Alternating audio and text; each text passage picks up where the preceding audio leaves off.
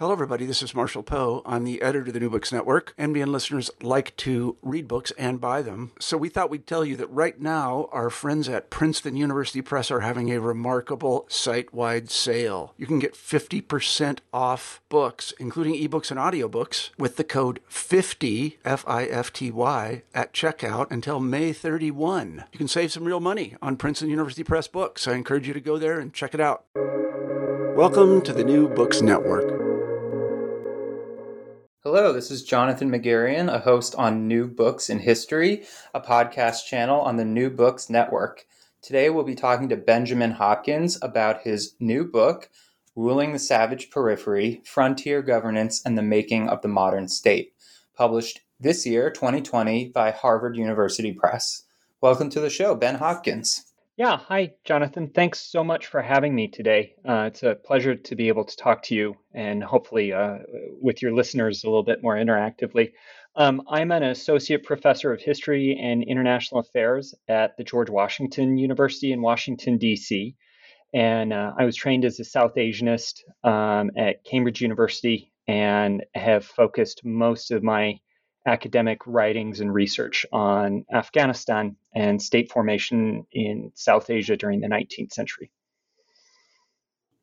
Fantastic. Okay, so how did you come to writing this project? The book is called Ruling the Savage Periphery. So I'm just curious how your past work and experiences and interests evolved into this project.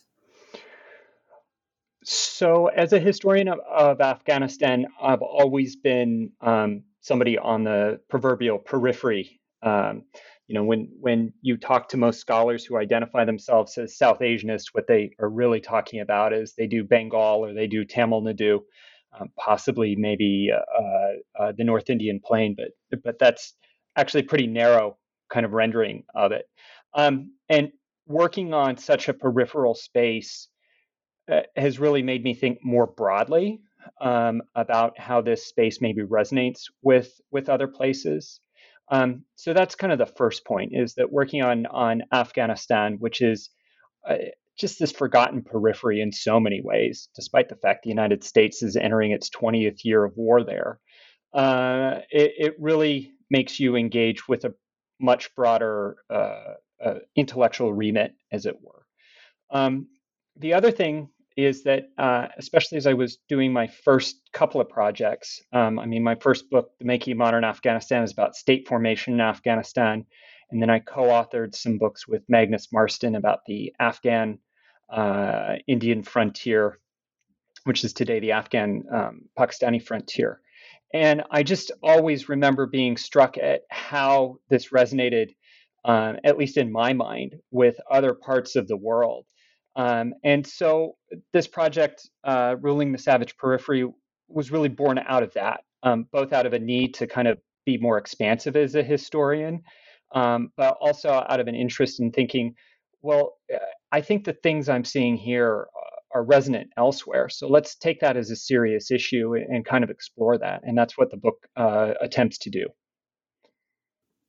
Yeah, absolutely. That really comes through. I mean, a central part of the book definitely seems to be how you can apply this model to really a wide range, both spatially and temporally. So yeah, to dive in, I would kind of say, and tell me how you think about this, the thesis of your book seems to be that we can understand the history and legacy of these various spaces that you cover through the lens of what you're calling frontier governmentality, which is the operative framework that you fashioned to do your analysis of the spaces in this book. And it seems to me, at least in my reading, right, that frontier governmentality is sort of your response to the ways in which we can intuitively tell that these spaces resemble frontiers. But when you look hard at them, our sort of stereotypes or first guesses of what a frontier is really crumble and dissolve. And frontier governmentality is a way to resolve some of those ambiguities and tensions. Yeah, the book tries to do a couple of things. In the first instance, it does really focus on these spaces at the limit of state power. We call them borders or boundaries or kind of classically frontiers. And so it takes this category, which is usually rendered as place. And the more I examined this and thought about this in the context of British India and what became the Afghan state in the late 19th century, the less I thought about it as place and the more I thought about it as practice. Because after all, frontiers are produced, right? Despite the language of Curzon in the Romans lectures, the idea of a natural frontier, I think most of us would find problematic. So frontiers are produced. And what is it that produces them? Well, practice or practices. And that's where I get to this idea of frontier governmentality. I mean, in South Asian studies, there's long been an engagement with the Foucauldian idea of governmentality and how the state operates and stuff. And with this frontier governmentality, what I try and do is identify a discrete set of practices which are unique in their totality. It's not the individual parts don't appear elsewhere in the colonial or indeed the non-colonial world. It's that the constellation together in the way they're deployed on the frontier is unique to these frontier spaces, as it were. And so I wanted to, on the one hand, offer a robust theoretical framing to this space produced by practice.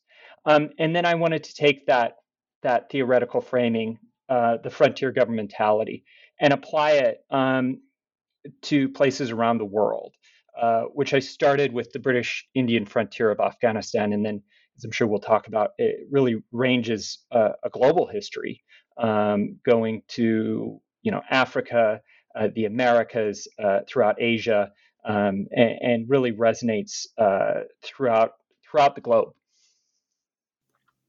Yeah, and I think one thing we definitely want to emphasize, and that you emphasize in the book, right, is, as you just said, these are emphatically not sort of places. They're not geographical places. They have that as a concomitant to them, but they're fundamentally what you call ideational spaces. Yeah, I mean, place plays a role in it, that these ideational spaces or these practices are manifest in specific places. British Indian frontier with Afghanistan, or I talk about the Basra Vilayat in Iraq, or the Somali Kenyan frontier, or the U.S. Mexican border with the San Carlos Apache. So definitely, I don't want to dismiss space. But I was thinking about this idea that on the one hand, we assume frontiers have a certain fixity to them. And yet on the other, we know the historical reality is that frontiers actually move all the time. So how do we explain this seeming contradiction, or at the very least paradox, of the fixity on the one hand and the fact that frontiers move? And I think the way I try and answer that is with this idea of the practices, and also thinking of them less as spaces or less as places, but more as spaces where these practices are manifest in a specific place. Right. And one key way that you sort of discuss the problem of spatiality, if you will, is through the model of encapsulation. More than borders or boundaries, the spatial process that takes place in a lot of these stories is one of encapsulation, both physically and conceptually, in my reading at least. Yeah, I mean, to get perhaps beyond the abstract theoretical framing, the kind of problem that I saw on the British Indian frontier and then saw repeated elsewhere is as states expanding imperial and national states in the late 19th century come up to these liminal peripheries that are inhabited by problematic peoples, problematic in the eyes of the state because they tend to be resisted. How do states deal with them? And beginning with the British frontier in Afghanistan, what the British do is they actually set up these spaces that they call tribal agencies.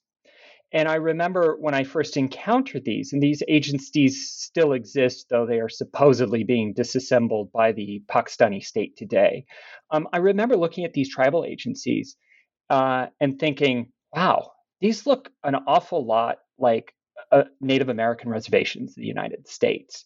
And so I started to think, well, what is it about these places? What is similar about them? And one of the really defining features is that, for lack of a better term, what do? They kind of run up a fence around these problematic peoples and try and contain them and the problems that they bring within these spaces. So they try and encapsulate them not only physically, but also through an administrative architecture and through certain practices that the book talks about.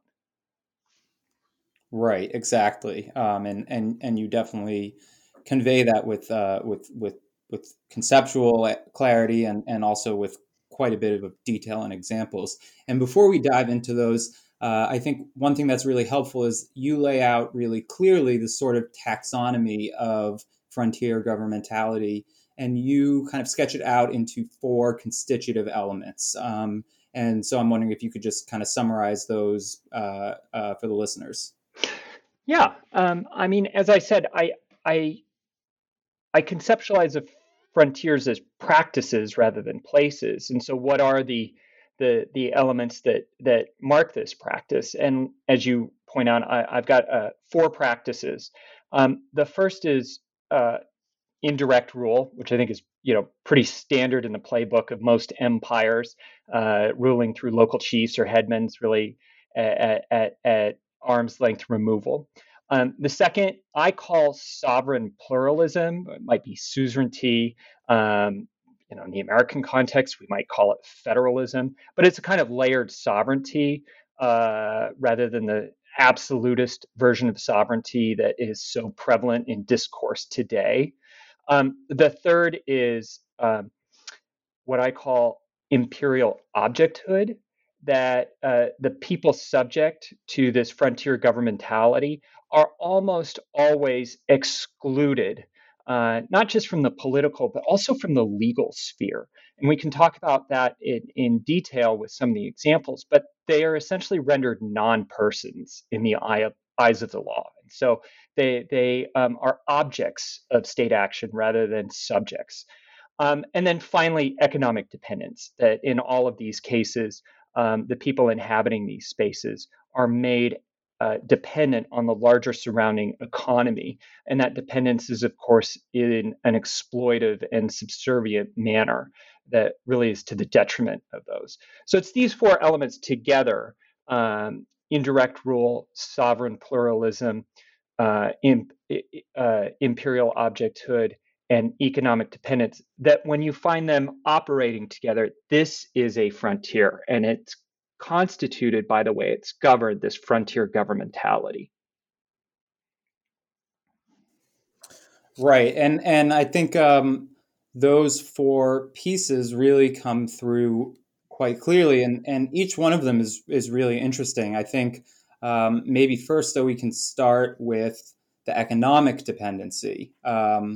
And it's really interesting, right? Because I think it speaks to one of the, one of the rhetorical moves that people today who want to denigrate the successors to these places and sort of, talk down the extent to which we can blame the historical legacy of frontier governmentality for the problems there today. And you'll hear people say, well, if you say that capitalism and colonialism has left them poor, before capitalism and colonialism, they were nomads who were even poorer. So how can you blame capitalism and colonialism? And at least I read it, as I read it in the book, what you show is that actually any benefits that might come from capitalism were withheld from these people intentionally, and they were sort of sunk into this insidious in-between form of economics. Yeah, well, I think many of the places that I examine, we have to recognize that many of them before the expansion of global capitalism, especially in the form of imperialism by European powers, though not exclusively, um, many of these places were formerly central to regional economies. Afghanistan is a great example, right? It's only with the ascendance of the British East India Company at the beginning of the 19th century on the North Indian Plain that Afghanistan's political economy really collapses. And then it becomes this kind of anarchical space as far as the British and basically everybody is concerned up to today. So, point number one is that, in rendering these places as frontiers, part of that process is breaking the previous role that they had in regional economies. And then, secondly, at perhaps a more individual level, looking at the inhabitants of these spaces. I mean, what I argue in the book is that the way these spaces are ruled and governed under this frontier governmentality is it's really to tie these people, or rather their labor, into exploitive patterns of wage labor and exploitive patterns of economic dependency, right? So that it's a systematic and structural move that's going on. The after effects continue to affect many of these places today. So, you have spaces like the British Indian frontier, or what is today the frontier between Afghanistan and Pakistan, or the Somali Kenyan frontier, spaces that had previously been really important in local economies up through the 19th century. Imperialism comes in, ruptures that, and then in the midst of the consequent political disorder, the colonial states or the state regimes, as we see in the United States and Argentina, then try and bind these people into a labor of violence, as it were, as I detail in the book, where often the labor that they are offered within the colonial sphere is as police or as militia or as soldiers. And it's to tie them both economically to the colonial regime, but also politically to being exploited by that regime. Right, and those are the two sort of subdivisions that you put into economic dependency. Right, one is the sort of dragooning of certain members of the tribes into forms of colonial militia, and the other is the fostering of migratory wage labor. And one of the things that was really interesting and I thought very compelling was the sort of way in which this injects sort of capitalist relationships into individual transactions, both social and economic, within these spaces. But at the same time, because they're not, they're intentionally withheld from full integration, the cash economy, it's not sufficient for them. So it creates all of these deficits that they have to fill through various practices that wind up being pretty deleterious to them. And maybe you can talk about that. You can agree, disagree, but use the context of the Apache reservations, because I feel like you lay out this form of insidious economic dependency really well in that section. Yeah, I mean, that's exactly right. As one of my colleagues characterized it, that the strategy here for the colonial state, and in that, with regard to the Apache, I'm talking about the American state, is that you monitor these indigenous peoples by getting them to police themselves, recruiting men into tribal police, for instance, and at the same time you monetize them, so you pay them for that labor, and so you get a kind of twofer, as it were, in that you get an economy of violence where indigenous people are responsible for their own self-policing. Yeah, I mean, I think that the San Carlos Apache Reservation, which is in southeast Arizona, really epitomizes this. This system of frontier governmentality, I argue, is really set up there in the mid 1870s by a man named Clum, John Philip Clum.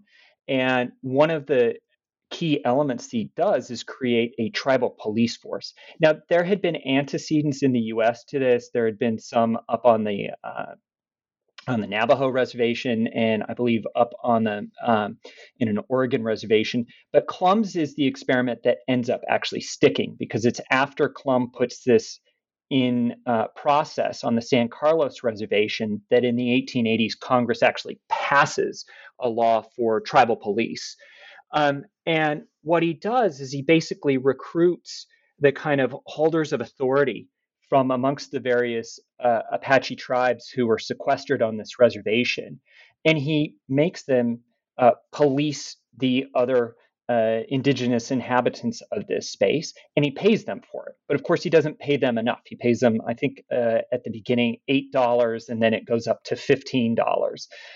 But that $15 is, of course, insufficient to cover their needs, because these people had previously, not been part of the wage economy, and they'd been, depending on which group you're talking about on the San Carlos reservation, kind of semi-nomadic. But of course, that is closed off with the reservation settlement and the surrounding areas that they had used for hunting, for example, or for other activities are no longer accessible to them. So they're forced into this wage relationship with Clum, where they're paid as tribal policemen.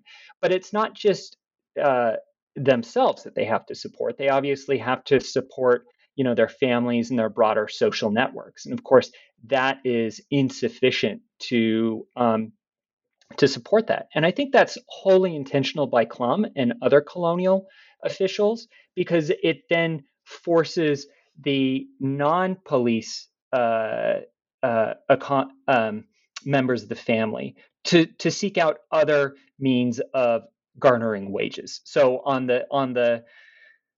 the San Carlos reservation, what you see is a lot of people going off the reservation to try and hire themselves out as local laborers and stuff. And that practice is repeated not only on San Carlos, but it's repeated on the other places that I examine in the book. So on the British Indian frontier with Afghanistan, it's tribal militias that are recruited, and the exact same kind of thing happens there. In Argentina as well, you have these groups called Indios Amigos, or friendly Indians, who were recruited to police the Indios Enemigos, or the enemy Indians. So it's one of the constants of this system of frontier rule, this frontier governmentality. Right, and this ties into, like, when you hear about this sort of Baroque lumbering hodgepodge construction that they've made to deal with these places, the salient question that pops into your mind is sort of like, why do this at all? Why not just conquer these spaces as they've done with so much else within the empire? And this is one of the things that the book tries to answer. Yeah, I mean, the short and sweet answer is that these places just aren't worth the effort, because they tend to be places that there's very little return on the investment, in the sense that they tend to be ecologically impoverished places that is not going to be productive of the tax revenue that states would need to justify conquest and full administration. So given that, I think there's a conscious strategy that states exercise, whether it be the British Indian Raj, the American federal government, or the Argentine state, where it's encapsulating or corralling these problematic peoples on the poorest land, and essentially fencing them in on that, and then taking the worthwhile bits away. So again, to return to San Carlos, that's a really good example, because San Carlos is actually an executive Indian agent reservation. So it's done by executive order rather than by treaty, because it's after the U.S. Congress has said they're no longer going to do treaties with Native Americans. And what happens, because it's an executive agency, is as the executive can create that reservation, it can also clip that reservation. So between the time of its creation in, I think, 1872 and the end of the 19th century, the reservation has been reduced no less than 5 times, especially and most importantly, when copper is discovered at the Morenci mine on the southeast corner of the reservation, which actually is today one of the largest copper mines in the world. The Morenci mine that used to be part of Phelps Dodge, but I think now is part of Rio Tinto. So certainly states have other alternatives for how they treat these people and these spaces. They could conquer them, they could eradicate these people, they could integrate these people, or they could do what they do on these reservations, which is essentially encapsulate them.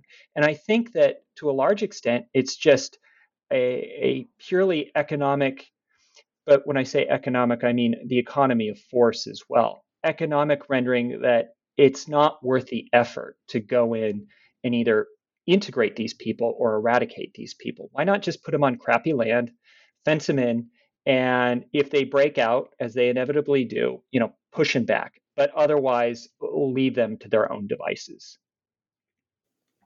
Right. And one of the things I found so curious about the way that they're thinking about these spaces is it seems like it's funneled through the prism of agriculture. And that just struck me as a little bit funny, right? Because we're talking about the 19th century, the 20th century, and this fixation with this land as, whether or not it's viable agriculturally almost seems like the mindset of the feudal mode of production, right? I mean, in the post-industrial revolutionary world, you can do other things with land other than agriculture. So that was one thing I was curious about is why are they so fixated on the ecological or agricultural productivity of these lands?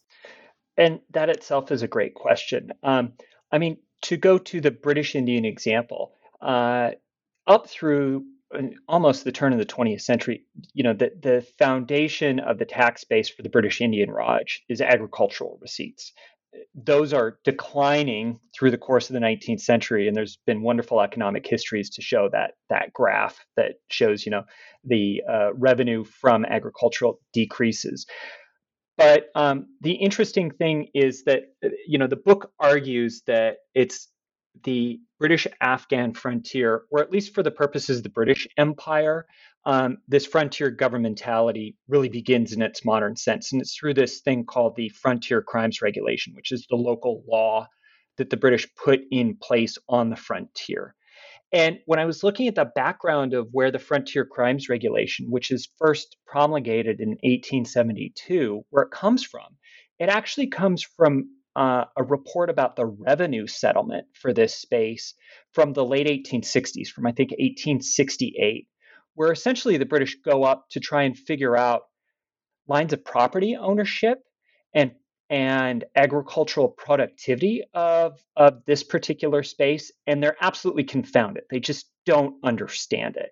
And so instead of trying to penetrate and understand it in a meaningful way, or instead of trying to reconstruct it in a different way, they just kind of they kind of write it off.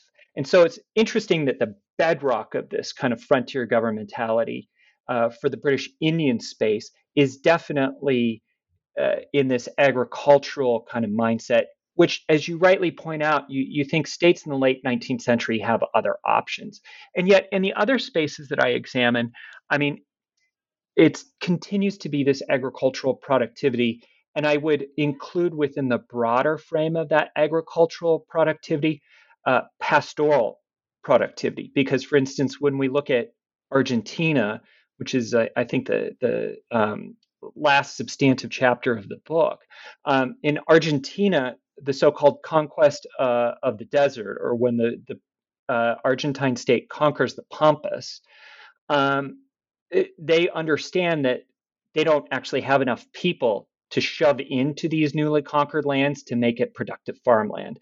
But because of technological changes, largely as a consequence of the Industrial Revolution, it becomes extremely productive space for the raising of pastoral products, in particular wool. Interestingly, Argentina becomes a global center of wool production only from the 1860s onwards, and that's got to do with linkages of global capitalism that are tied with farming techniques or pastoral techniques that are brought to Argentina actually by Welsh settlers in the 1860s, and also linkages between capital and production that largely, but not exclusively, go back to Britain. The last thing I would actually say on this point, because you used the word ecological, one of the, I'm not sure I'd say concerns, but definitely one of the issues that I have speaking to you now and had in the back of my mind in writing this book is that if you look at the specific case studies and the places where these studies take place, I've already said this is on marginally productive land. And there is a danger of seeing both the physical terrain, but also the people that inhabit this physical terrain as being somehow ecologically determined, right? I had this wonderful experience in preparing the book of giving papers a number of places, and I gave it one time at the Ethnohistory Conference, which is largely, a North American focus and North American audience. And I put up two pictures of two of my spots. One, the British Indian frontier in what is today called Baluchistan in modern day Pakistan, and the other, the San Carlos Reservation in southern Arizona. And I put these pictures up side by side, and they look exactly the same. The audience, and in fact myself, had difficulty in disaggregating, which was Baluchistan and which is San Carlos. And I bring that up because it does raise the interesting and in some ways uncomfortable question of, well, is this a story not of politics, but of ecology and of ecological determinism? And I'm wary in answering that, but it's definitely something that I think is part of the story. Right. And I mean, this ties in perfectly to what I was going to ask you next, because you definitely do a good job of not lapsing into, any kind of like weird ecological determinism. But the actors that you're covering absolutely believed in a form of ecological determinism. And I work on an earlier period of colonialism, and this was so familiar to me, right? This stretches all the way back to Greco-Roman myths, right? The sort of connection of the character of a peoples to the geography that they inhabit. So it leads me to the question of sort of how much of this do you think is a legacy of the past conceptual baggage that has accrued in imperial thought for hundreds, if not thousands of years? And maybe here you could talk both about ecological determinism and also the sort of category of savage and barbarian more generally. That is a fantastic question, Jonathan. I'll start with a little anecdote that actually comes out from my previous research, and that is the first British ambassador to the court of the Kingdom of Kabul, which is what the state of Afghanistan was called in the early 19th century, was a guy named Mount Stuart Ulphinston. And he was a lowland Scottish nobility. He sent up in 1808, 1809 to make a defensive treaty with the ruler of Afghanistan, actually against a Napoleonic invasion of all things, which is kind of neither here nor there for our purposes. But one of the really interesting things that comes out of Ulphinston's sojourn to the frontier and to his encounter with the Afghans is he's the first British official to go up there. And so he ends up writing this really important book called An Account of the Kingdom of Kabul that basically defines Afghans and Afghanistan, even for us today. But when he goes up there, he's got a model. You can see this in his own writing. He talks about the Afghans or like the Highland Scottish clans, blah, blah, blah. But on this particular point, with regard to the frontier and the peoples of the frontier and how they personify the spaces they inhabit, is that in addition to thinking back to his own past in Scotland, he, like any colonial official of the time, is well read in the classics. He went to the University of Edinburgh, and I've seen his university records where he sat through lectures by Hume and Adam Smith. But the one piece of literature that he has with him when he goes up to the frontier is he has Tacitus's volume Germania. which is, of course, Tacitus's description of how the Roman Empire dealt with the Germanic tribes along the Roman imperial frontier. So definitely there is a tradition, an imperial tradition, as it were, of thinking about how you deal with these savage hordes along the frontier, these barbarians. Which gets me to the issue that you bring up about savagery and barbarism. And, I think it needs to be acknowledged up front that those are very problematic terms. And I know that the title "Ruling the Savage Periphery" can be seen as quite provocative. If you actually read the text, I have a long explanation about my use of the term in the sense of it being really number one, almost always in quotation marks, but number two, to engage with the language of the time. And one of the things that is definitely done by officials, not only government officials, but kind of cultural officials of the 19th century, is to talk about the inhabitants of these frontier spaces as savages. And though savagery and barbarism are related, barbarian and barbarism actually have, as you well know, a kind of deeper history going back to antiquity. Whereas savagery, and especially the idea of the noble savage, which comes up in the 18th century, is actually kind of a later concept. First, in the 18th century, we have this idea of the noble savage. And then as we get into the 19th century, we have the pejorative idea of savage, being both bloodthirsty and uncivilized.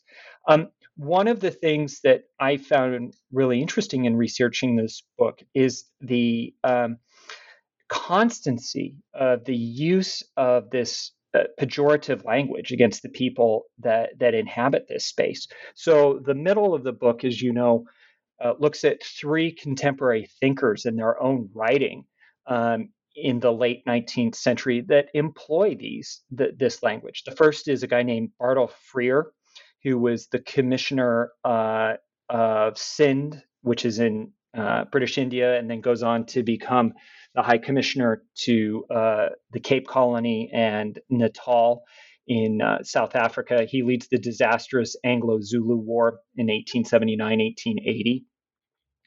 And he publishes a number of letters to the then Prime Minister Gladstone that talks about the savagery of these Zulu peoples along the frontier. And indeed, Gladstone replies with his famous speech, "The Rights of the Savage," which he gives during his Midlothian election campaign. The second example I then trot out is, of course, the American academic Frederick Jackson Turner, who, in his thesis on the American frontier, talks about the rejuvenative possibilities of the frontier, where these Western settlers first go out and they're made savages because they lose their civilization, but then as more of them come out, they're actually remade from this kind of savage into a new man, an American. And then finally, looking at Argentina, at an educationalist, but also a president of the Argentine Republic, Domingo Sarmiento, who famously wrote in 1852 a book called Civilization and Barbarism. And there he does interchange the language of savagery and barbarism. But in all of these instances, these men are using the term of savagery, barbarism, or lack of civilization to characterize the inhabitants of the frontier, both to delegitimize them, and dehumanize them, but also to justify their political projects of state building in these spaces. Yeah, it's really extraordinary the way all this plays out. I think a really good anecdote that you give that might help us frame some of the more specifics of this is the speech that Lansdowne gives in Parliament, where he's sort of expounding on what exactly their level of independence is. And he refers to it as qualified independence. And the whole debate that ensues really demonstrates the extent to which, I mean, they're really just making all of this up, and even they don't understand it. So could you maybe sketch us out that scene there, because it really was extraordinary. Yeah, I mean it's a lovely scene because it encapsulates the larger kind of theoretical argument I was making. I said that the first element of frontier governmentality, well, actually the second element is this idea of sovereign pluralism. I mean, I teach at a school of international affairs today, and most political scientists and just I think the public at large think of sovereignty as an absolute state. You either have it or you don't. And I think we historians have increasingly vocalized the fact that's not true historically.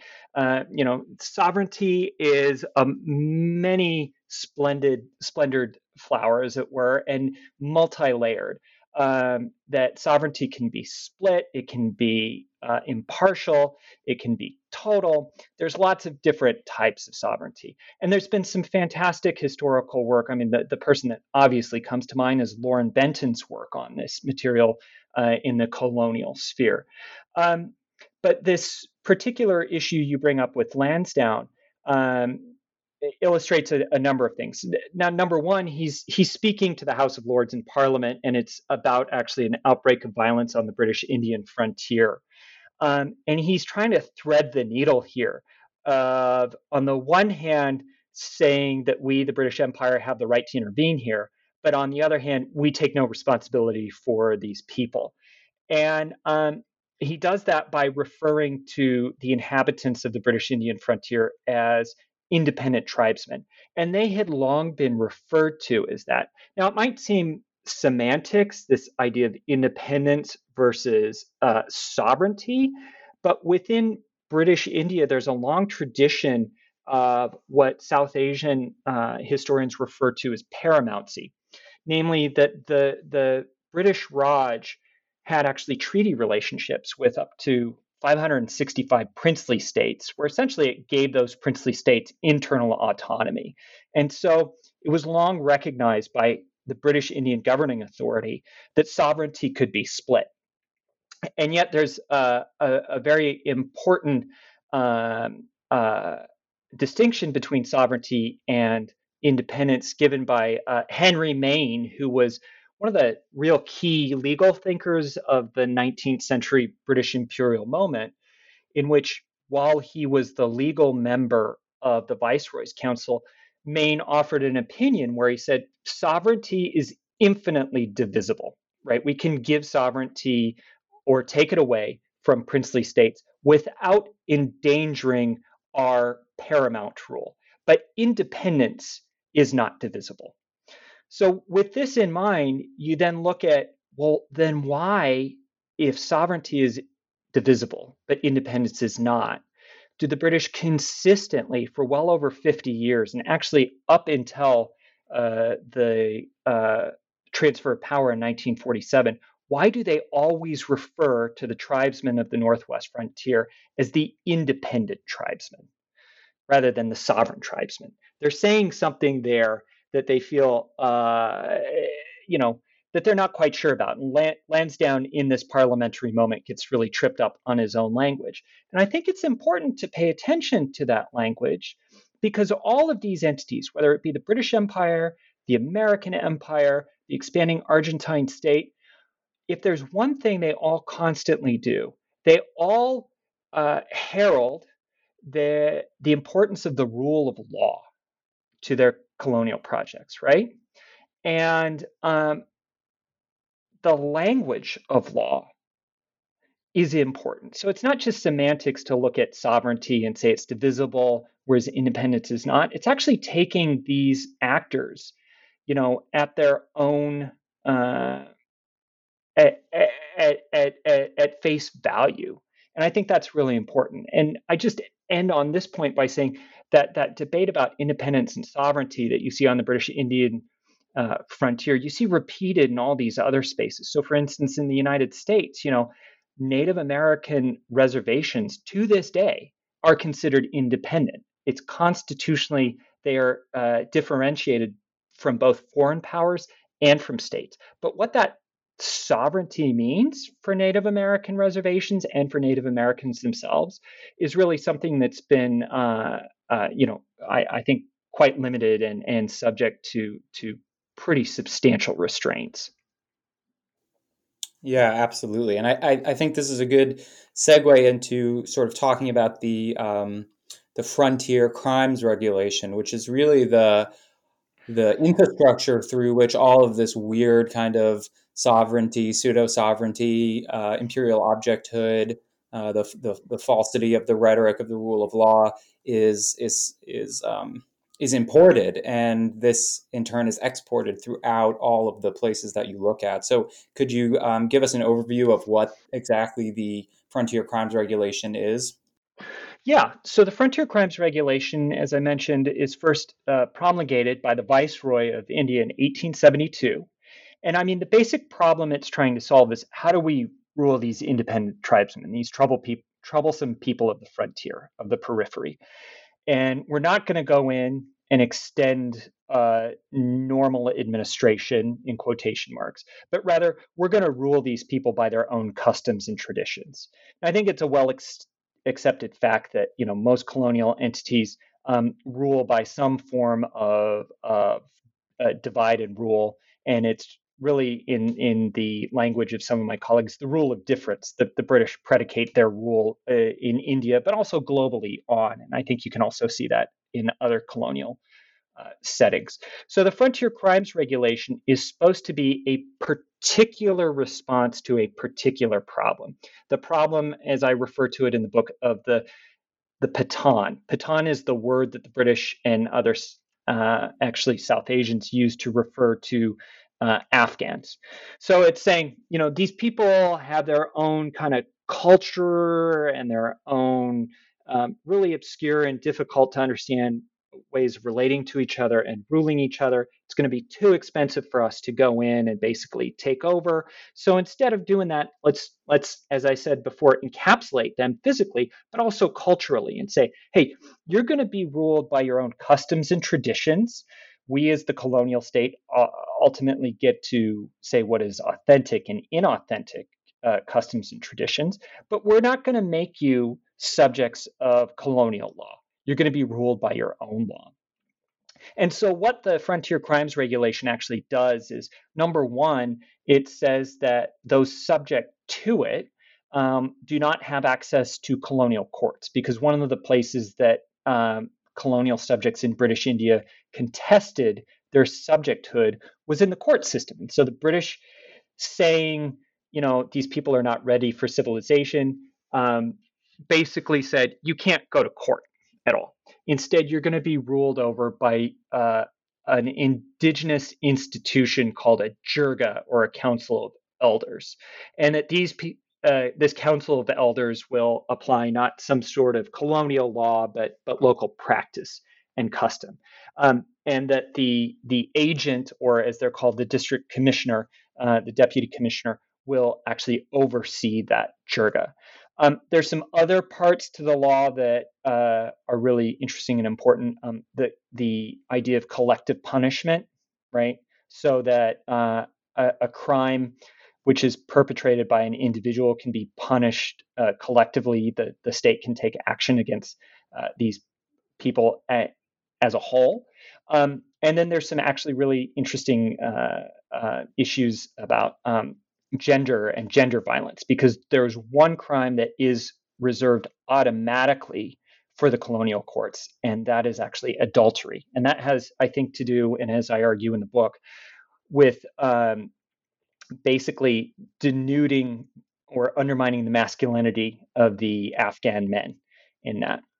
What's really interesting to me is that though the Frontier Crimes Regulation, which, as I say, is first passed in 1872, then passed in 1887, and then repassed in 1901, and the 1901 version is still in effect in Pakistan today, despite the fact this is supposed to be a specific response to the problem of the Pashtun, to the cultural particularity of the Afghans. This law gets reproduced throughout the British Empire. So it goes from the northwest frontier of British India to the northeast, and is applied along the frontier with Burma. In 1914, it goes actually with the British Indian administrator. This is the other part of the story, is the personal connection, because often the law travels with people. It goes from British India to southern Iraq and is applied to southern Iraq as the Tribal Civil and Criminal Disputes Regulation, which is on the books actually until the Ba'athist coup in 1958. And then Saddam Hussein, interestingly, kind of resurrects it in the 1990s. It goes throughout the British mandatory areas of the Middle East, Transjordan, Palestine. It travels with Lord Lugard into Nigeria. You see resonances of it in the Natal colony, which is in present-day South Africa. And the last direct copying of it, which I saw, and this is a lovely story that I love to kind of end on, was in Kenya in 1934 as the as a law applying to the northern frontier. And the Kenya law is so great because this says something about the way that colonialism worked. I remember finding the law in the archives at Kew, in the National Archives in London. And they had the Kenyan law printed, but in the back as an addendum, they had the Frontier Crimes Regulation from British India that they were basing it off of. And the legal member for the council in Kenya was so lazy that he simply crossed out British India and wrote in red Kenya. And anytime there was reference to Pathan or Baluch, the peoples of British India and Afghanistan, he again crossed those out and put Somali, right? So, I mean, it is literally a carbon copy of the law, which gets applied to Kenya in 1934. Yeah, I mean, it's clear that the document has so much plasticity, which allows it to be sort of infinitely reproduced. And one of the things that I noticed that it also does is it produces the very categories that it seeks to regulate. And you include one of the most extraordinary things in the book is that the FCR, it claims to regulate or apply to any ethnic group that it covers. And it says that these ethnic groups are defined by this Gazette, a sort of ancillary document that goes with it. And then the Gazette says that an ethnic group is any group that the Gazette says is an ethnic group, right? So it's sort of constructing these categories for itself. And then the other way that I'd love you to talk about that it sort of constructs categories is that it claims to rule through tribal customs. But what makes it so insidious is that it's actually either inventing or manipulating these customs that it claims that it is respecting. Yeah, I mean that's exactly spot on. So, like a good example about these tribal customs from the law itself is the use of the Jirga, or the so-called Council of Elders, which, as far as British frontier administrators are concerned, is something that's intrinsic to all Pathan, indeed to all inhabitants of the frontier. And so, actually, one of the key architects who applies this law, a guy named Robert Sandeman, who cuts his teeth in the northern part of the British Indian frontier, where he is amongst Pashtun, who do have a tradition of the Jirga.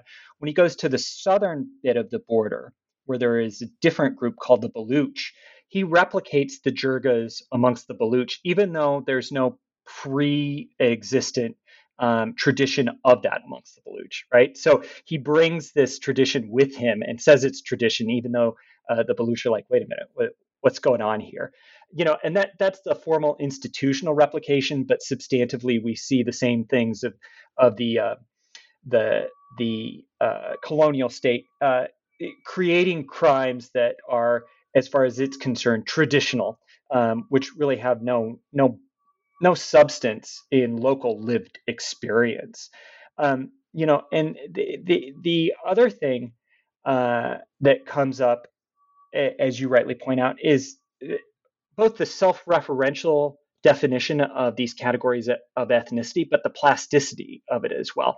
So one of the lovely things that happens is that there are very few, because as I said earlier, the frontier crimes regulation intentionally excludes people from the legal sphere. So it's very difficult to get into a colonial court. But there are a couple of cases. You get into the colonial court under the frontier crimes regulation or its various global replications around the world, either through, as I said earlier, the issue of adultery, or through what the British call a blood feud. This is always about how these, savage barbarians have a proclivity to violence that needs to be conserved or limited by the colonial state. So a blood feud gets you into court.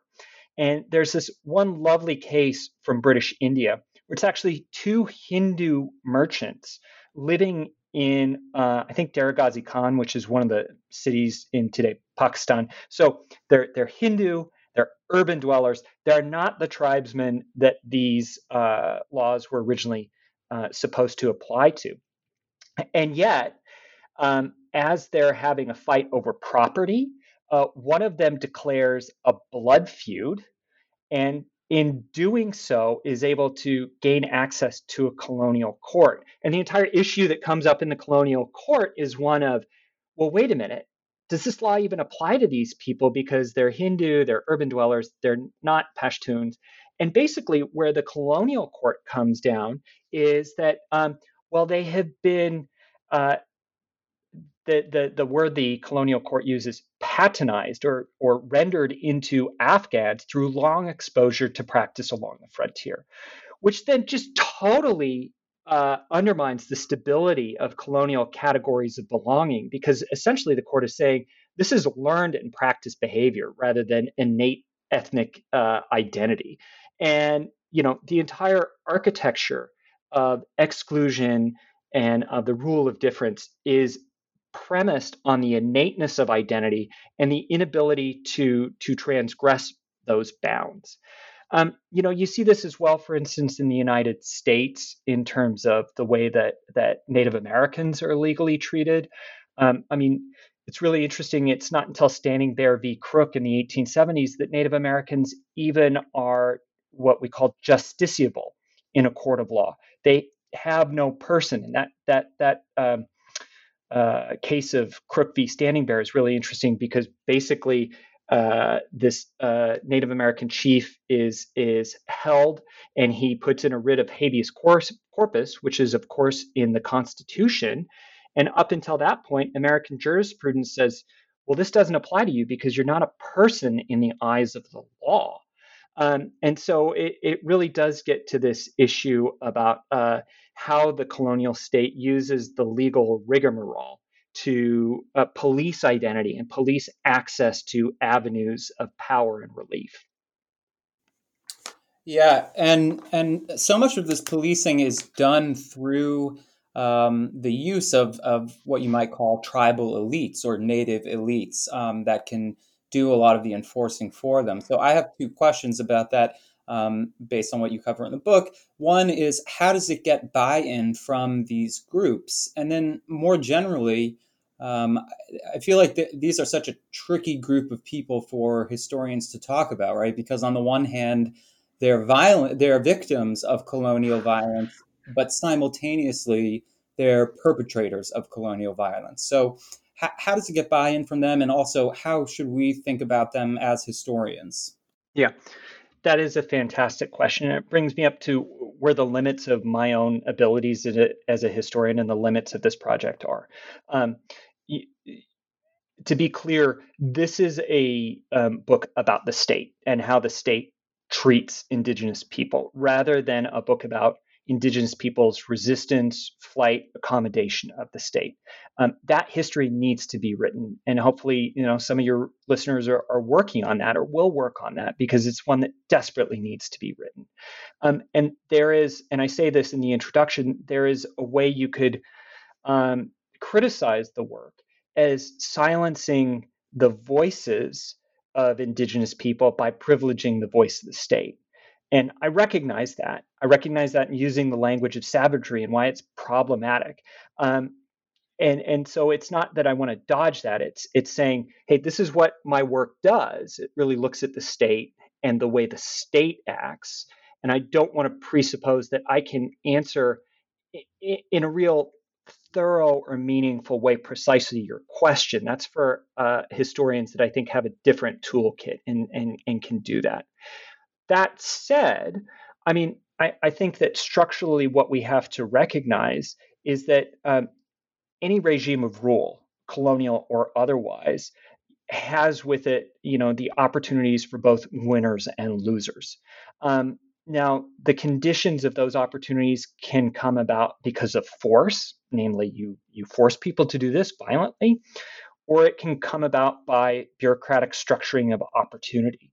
So, thinking about, for instance, the tribesmen along the Afghan frontier, certainly there are instances where they see the way that the British are going to govern them, and they see advantages that they can take out of that system of governance. So a classic one that they do on the other side of the border, on the Afghan side of the border, is basically demanding subsidy payments in order to keep the peace, right? And of course, those subsidy payments are not evenly distributed amongst the members of these groups, but rather are concentrated in the hands of the holders of authority. So we have to recognize that within these indigenous groupings, there is a hierarchy of authority that is, different between the Afghans, the Apaches, and such. The other thing that we need to recognize is that, especially when we're looking at the indigenous peoples of the United States and of Argentina, the last chapters in the book, I mean, by the time the American and Argentine state are doing this in the 1870s, these people, their lifeways have been fundamentally disrupted, not only because of the penetration of state power, but because of the changes to ecology that have come about with settler colonialism in the Americas and such. Slightly different story within many of the regions of the British Empire, because we don't have quite the ecological imperialism, to use the Crosby term, that we do in the Americas. But nonetheless, by the time these states formally reach into these spaces in the 1870s, many of these societies have already been under sustained pressure by state authorities. And often, pressure is a polite way of saying pretty abhorrent forms of violence. Yeah, and I mean, for what it's worth, I don't think you should sell yourself short. Indigenous voices come through quite a bit in this book, but the ethical concerns that you raise are definitely valid, and I think they dog a lot of historians.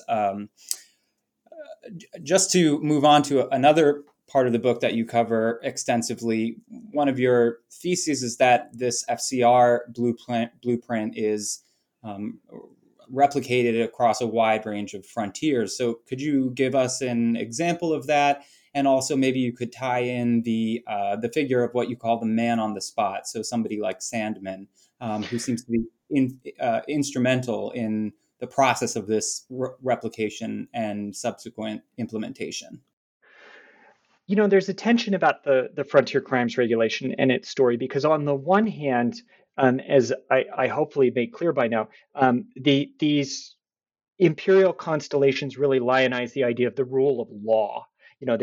They're moving away from the rule of an autocrat and bringing the light of the rule of law. That's civilization in their minds. And often that law is most importantly defined with regards to property and property law. But the paradox within the frontier crimes regulation itself is that rule of law is subject to the arbitrariness of the individual man on the spot, the frontier officer who, quote unquote, knows his people, right? And so that's why all of these laws, be it the frontier crimes regulation or the legal infrastructure that Clum puts in place on the San Carlos Reservation, are actually quite, they're quite opaque, and at best they're kind of more general principles than as it were, Blackstone letter law. But what's interesting is that you have this legal architecture that creates a space for the so-called man on the spot, to use Galbraith's term. But these men on the spot move, and they take the ideas with them. So how does that work out? Well, in the British imperial space, there's a number of these fantastic characters. One that actually comes to mind, perhaps more important than Sandeman, who I'll return to, is Henry Dobbs. So Henry Dobbs is a revenue official in Baluchistan on the southern Afghan border, and he becomes the head of the revenue department of the Indian Expeditionary Force that invades Basra in November of 1914. And so he's essentially tasked with establishing forms of governance after the British Indian Expeditionary Force starts to conquer the Ottoman Vilayet of Basra. And you can see that what he does is, looking over the marshlands of southern Basra, he's like, wait a minute, I've seen this before. Okay, it's marshlands instead of mountains, but this kind of tribal infrastructure and architecture, these guys are just like the Baluch and Afghans that I'm used to.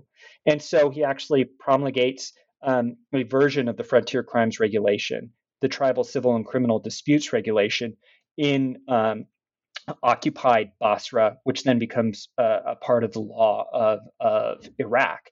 Lugard, Lord Lugard, is another great example. Lord Lugard, who of course is most famous for bringing indirect governance to Africa. I mean, his famous work is 1922 Our Dual Mandate in the Tropics, and he's often thought about as bringing that system to Africa writ large, right? Well, I mean, Lugard cuts his teeth administratively along the frontier in Peshawar, which is in the Afghan Pakistani frontier, in the 1870s and 1880s. It's his first posting as a subaltern, actually, and he spends about 3 to 4 years there, right there at the time when the Frontier Crimes Regulation is being applied for the first time. So you can see resonances of that for Lugard himself. And then in the case of Argentina, actually, there's this really interesting guy named Ignacio Fotheringham, who comes from an Anglo-Catholic family. His father had, in fact, been the aide-de-camp to Wellington at the Battle of Waterloo, and he had enlisted in the East India Company Navy, which he got drummed out of for reasons that are still a little bit unclear, but it seems he did something bad in a mosque in Basra about 1858. And he ends up emigrating to Argentina in the early 1860s and becomes a really important player in the wars of conquest and consolidation in Argentina. And he wrote a really self-aggrandizing autobiography at the turn of the 20th century. And in it, it's in Spanish, it's called La Vida de un Soldado. He actually compares how killing Mapuche on the Argentine Pampas reminded him and was very similar to killing Afghans and Baluch along the Afghan frontier. So there's this, number one, this personal connection that goes on, which is really interesting. And number two, then there's a learning connection that a lot of these guys, see similar problems, and maybe they read each other or they read about each other. I mean, the famous example, to return to Sandeman, who comes up with this so-called Sandeman system along the Baluch frontier, is that I'm going to butcher his name, who I can't remember, but the French commander in Algeria and Morocco at the turn of the 20th century actually is reading Sandeman, and he talks about how Sandeman influences his own counterinsurgency and governance doctrine within the French areas. It even comes into modern American counterinsurgency, of all things, that classic term hearts and minds, and I've written about this elsewhere. That's so often used today, for instance, in American counterinsurgency doctrine. Well, that comes from Sandeman in a letter he wrote in 1891. And Sandeman actually has a very clear intellectual but personal connection to the way that these ideas get transmitted from the Northwest frontier of British India over into the American military establishment that continues actually to operate in those spaces today. So, there's a story of, on the one hand, administrative replication, but there's also a story of imperial careering writ large in a globalized 19th century world. So these guys move around and they exchange ideas and they exchange practices. Right, and the sort of web of imperial diffusion is fascinating. But there was something that came up in the book that I don't know if you want to say it cut against it, but it was just very intriguing, right? Because you talk about the Natal in southern Africa, and you talk about this guy Theophilus Shepstone, who is, if I read it correctly, is sort of an analogous figure to Sandeman, but he's working 25 years before, and as you mentioned, there are no known connections between them. So I wonder if, despite all of these avenues of ideological diffusion, there's something sort of intrinsic about this kind of response to this particular problem that imperialism creates for itself over and over again. Yeah, and this goes right back to the earlier discussion we were having about ecological imperialism. Is this how you react when you're faced with a similar topography and set of people inhabiting that? Yeah, Shepstone's a really interesting character. He's the father and author of the Natal Code, which comes in the 1870s. And as you rightly point out, I was not able to see any connection between Shepstone and British India. In fact, Shepstone is born and has the entirety of his career in the Natal colony. The one personal connection is that he is closely linked with Sir Bartle Frere, who becomes the High Commissioner for Natal and the Cape Colony at the end of the 1870s. But the Natal Code actually comes before that. I mean, the other character, to return to Arizona, is John Clum, because Clum, as far as I can tell, has no connection to British imperialism, doesn't reference the writings of Sandeman or anything like that. And this is actually a moment where all three of these guys, Shepstone, Clum, and Sandeman, on different sides of the world from one another, and largely working in ignorance of each other. They don't know of one another's existence in the 1870s. Nonetheless, come up with roughly the same blueprint of administration. They're doing the same things. They come up with these kind of encapsulative models of administration where these indigenous peoples are supposed to be ruled by their own customs and tradition, where these people are supposed to police themselves and where they are supposed to be integrated as economically dependent on the wider economy they're embedded in. So, yeah, which in a way, you're right. It does cut across a current of argument in the book about these imperial careers of people, but also of laws. But I also think this is a statement about the modern state as it's coming into existence at the end of the 19th century. This is a bureaucratic way of thinking and reacting. It clearly, as we talked about earlier, has imperial antecedents that can go back to antiquity, but nonetheless, it has a logic to it, a bureaucratic logic that is largely independent of the communication these people might have had between one another.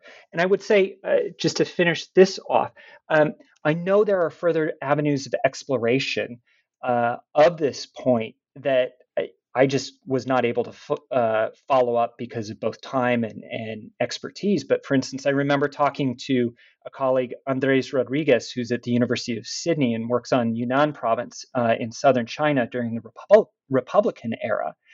And I was describing to him, the book and what I was arguing and stuff. And he's like, that sounds exactly what the Chinese Republican forces were doing to ethnic minorities along the frontier and boundary in Yunnan. And it took us about 3 minutes to figure out a clear chain of transmission. And that chain of transmission of this knowledge was the YMCA, because the YMCA had been charged with the American reservations in the Southwest from the late 19th century. And then they go and help the Republican authorities in China in the 1920s. So, there's a broader story that I think will resonate elsewhere in the world that I just wasn't able to get to. Yeah, and I guess to take a step back a little bit, when you look at all this and how complex it is and how much time and resources it took, you have to wonder, right, like why they even bothered at all with these places. And And one answer, as you said, comes from ideology. The other is the sort of fear of strategic encroachment by other great powers. But, when we talk about imperial logic, to what extent do you think that there's just sort of a self-propulsion that is inherent in the project of imperialism that is sort of controlling these actors rather than controlled by them? I think to a large extent. And I wouldn't just limit it to an inherent logic of imperialism, an expansionary logic, but I'd also say that there's a particular logic to the bureaucratic state that's born in the mid 19th century and that is really, taking root across the globe at this point in time, where you have bureaucratization, a move towards standard operating procedures, an attempt to rein in the man on the spot and limit their autonomy by the rule of law, for sure. One of the other interesting things is all the places that I look at, so the British Indian frontier, the southern Iraq, in the British mandates of the Middle East, the Kenyan-Somali border, northern Nigeria, the U.S.-Mexican border, and the Argentine Pampas, is these all do have a logic of imperial competition as well, or at the very least state competition, because these are all located on or near what today are international boundaries. And there's a really interesting episode that comes out of the Argentine case, because I remember I was looking in Argentina. I was doing my research in the Archivo General de la Nación in Buenos Aires, and I was looking through the private papers of the key architect of the conquest of the desert, this guy named Julio Roca. And what's really interesting was I'm going through his papers, and then all of a sudden, out of nowhere, I stumble on this set of documents that were translations of, they were handwritten, so I couldn't quite ascertain exactly where they were from, but I'm pretty sure they were translations of news reports from the Times of London about the Second Anglo-Afghan War, which is going on at the exact same time. This is another thing. All these examples, with a couple of exceptions, are going on in a very compressed set of time. They're going on basically in the 1870s up through 1885. But Roca has had all of the dispatches about the Second Anglo-Afghan War translated into Spanish. And basically, he writes a covering note on these translations. And it basically says, see, we are doing on the Pampas vis-a-vis Chile exactly what the British are doing in Afghanistan vis-a-vis Russia, which is namely, this is this buffer space that the anarchy of that space invites competition from our arch enemies, our imperial rivals. And so we are intervening on the Pampas now. We're conquering the desert, so Chile doesn't do it against us, just as the British at this very same moment are doing that in Afghanistan. And just as we see, because the San Carlos Apache in Arizona are the very last of the Indian wars of the latter half of the 19th century, one of the concerns going on is American angst about the border with Mexico and securing that. So there is a definite imperial and statal logic to all of these episodes. Yeah, well, I mean, it's fascinating, and there's so much more we could talk about, but maybe just to close this out, could you talk a little bit about the legacies of this practice today, and in general, but also specifically, I found something that was maybe a little bit of a paradox, right? Because you, at least it seems to me, present these spaces as having a uniquely destabilized and violent legacy. And if that's the case, it's somewhat paradoxical because these are ostensibly the places where the imperial footprint was most attenuated. But on the other hand, it seems like their legacy is the most destructive. So I found that extremely intriguing. So I start the book actually where I end the book, and that is with a series of violent episodes from the mid 2000 teens. The public school attack in Peshawar which leaves 140 plus people dead, 130 being school children. The attack on Garissa University, which happens within a matter of months and leaves about 130, largely students, dead. And the abduction of the Chibok schoolgirls in northern Nigeria. And I actually start the book on the first page with those episodes and say, that they are tied together today in the popular imagination by the logic of terrorism. But the argument I want to make is that these are all tied up to this their place on the frontier and the lasting legacy on the frontier. And I think the number one issue of the lasting legacy is violence, whether it be actual physical violence, as is demonstrated in those three episodes, or what we as scholars might talk about as epistemic violence, the violence of definition of papers. A great example of the epistemic violence is with the San Carlos Reservation. So San Carlos today is, I believe, the second poorest reservation in the United States. It's also the largest reservation, but second poorest after Pine Ridge. All the indices are pretty atrocious. But there was a really interesting episode with the San Carlos Reservation, which happened recently, which is that there is the contiguous reservation, and then there's some parts of the reservation that are actually in a national forest right next to the reservation that the Eisenhower administration had ensured were included in the reservation. Well, the mining conglomerate Rio Tinto has discovered the largest unexploited reserve of copper in the world lies underneath this part of the reservation. It's called Oak Flat. And Rio Tinto went to the San Carlos Apache and tried to negotiate a land swap. But because the land has religious value and a religious significance, the San Carlos said no. And anyway, push came to shove, and it eventually was forced through as a rider to the defense bill written in by the then senior senator from Arizona, John McCain, right? So this is the example not of the physical violence of that we see in Peshawar, for instance, but definitely the epistemic violence, where the U.S. government, for all its talk of tribal sovereignty and stuff, when it doesn't get its way, it's going to force their hand and force that subjugation. And I think all of these places remain impoverished. They remain largely second-class citizens. I mean, the tribesmen of the FATA, or federally administered tribal areas, weren't actually considered Pakistani citizens until after 2001. And it was only in 2018 we have a constitutional amendment that disestablishes the federally administered tribal agencies. That hasn't happened in practice yet, but legally disestablishes them. So these people really remain subject to different regimes of violence within these spaces.